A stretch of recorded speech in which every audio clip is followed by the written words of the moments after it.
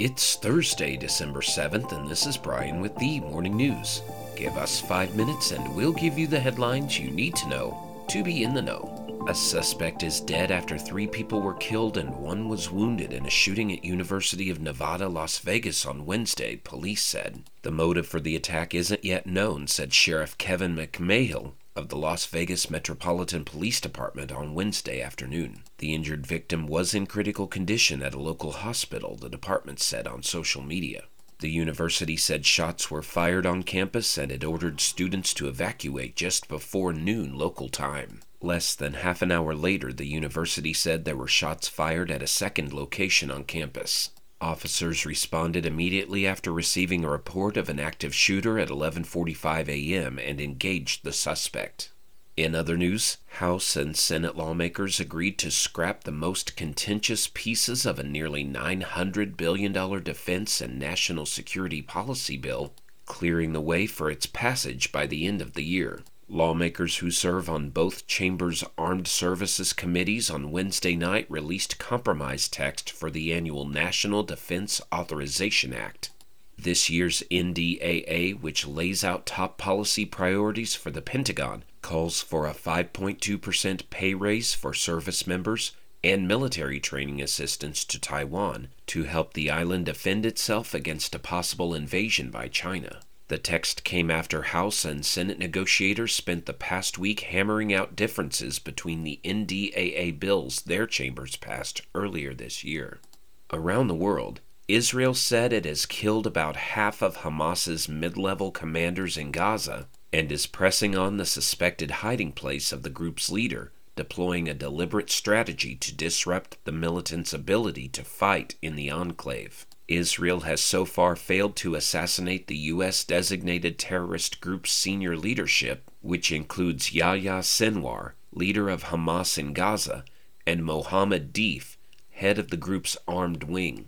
But fighting is now coalescing around Khan Yunis, one of Hamas's strongholds in the southern strip, where the Israeli military says Sinwar and others could be hunkered down.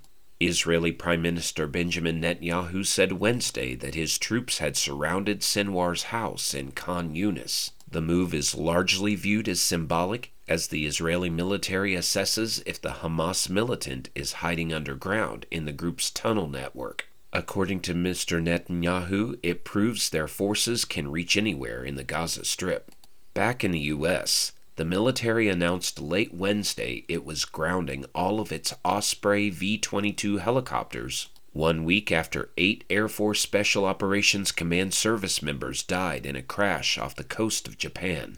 The Air Force, Navy, and Marine Corps took the extraordinary step of grounding hundreds of aircraft after a preliminary investigation of last week's crash indicated that a material failure, that something went wrong with the aircraft and not a mistake by the crew, led to the deaths. The crash raised new questions about the safety of the Osprey, which has been involved in multiple fatal accidents over its relatively short time in service. Japan grounded its fleet of 14 Ospreys after the crash. The Air Force said it was unknown how long the aircraft would be grounded, and Meta platforms will start fully encrypting messages on Facebook and Instagram by default, moving ahead with a privacy measure that government officials and others have warned could hide illegal activity by child predators and other criminals. The social media giant starting this week will begin automatically shifting Facebook users to so-called end-to-end encryption for their messages, with the change being rolled out over the course of weeks. Direct messages on Instagram also will shift to such encryption by default somewhat later, likely in the new year. While law enforcement and other groups have voiced concerns, many privacy advocates have long pushed tech companies to incorporate end-to-end encryption. Chief Executive Mark Zuckerberg has long embraced the value of encryption, and Meta already runs WhatsApp, the world's largest encrypted platform. Now you know, and you're ready to go with the Morning News. Share this with a friend and subscribe to us wherever you listen to your favorite podcast. You can also sign up for our newsletter at themorningnews.com. Thank you for listening.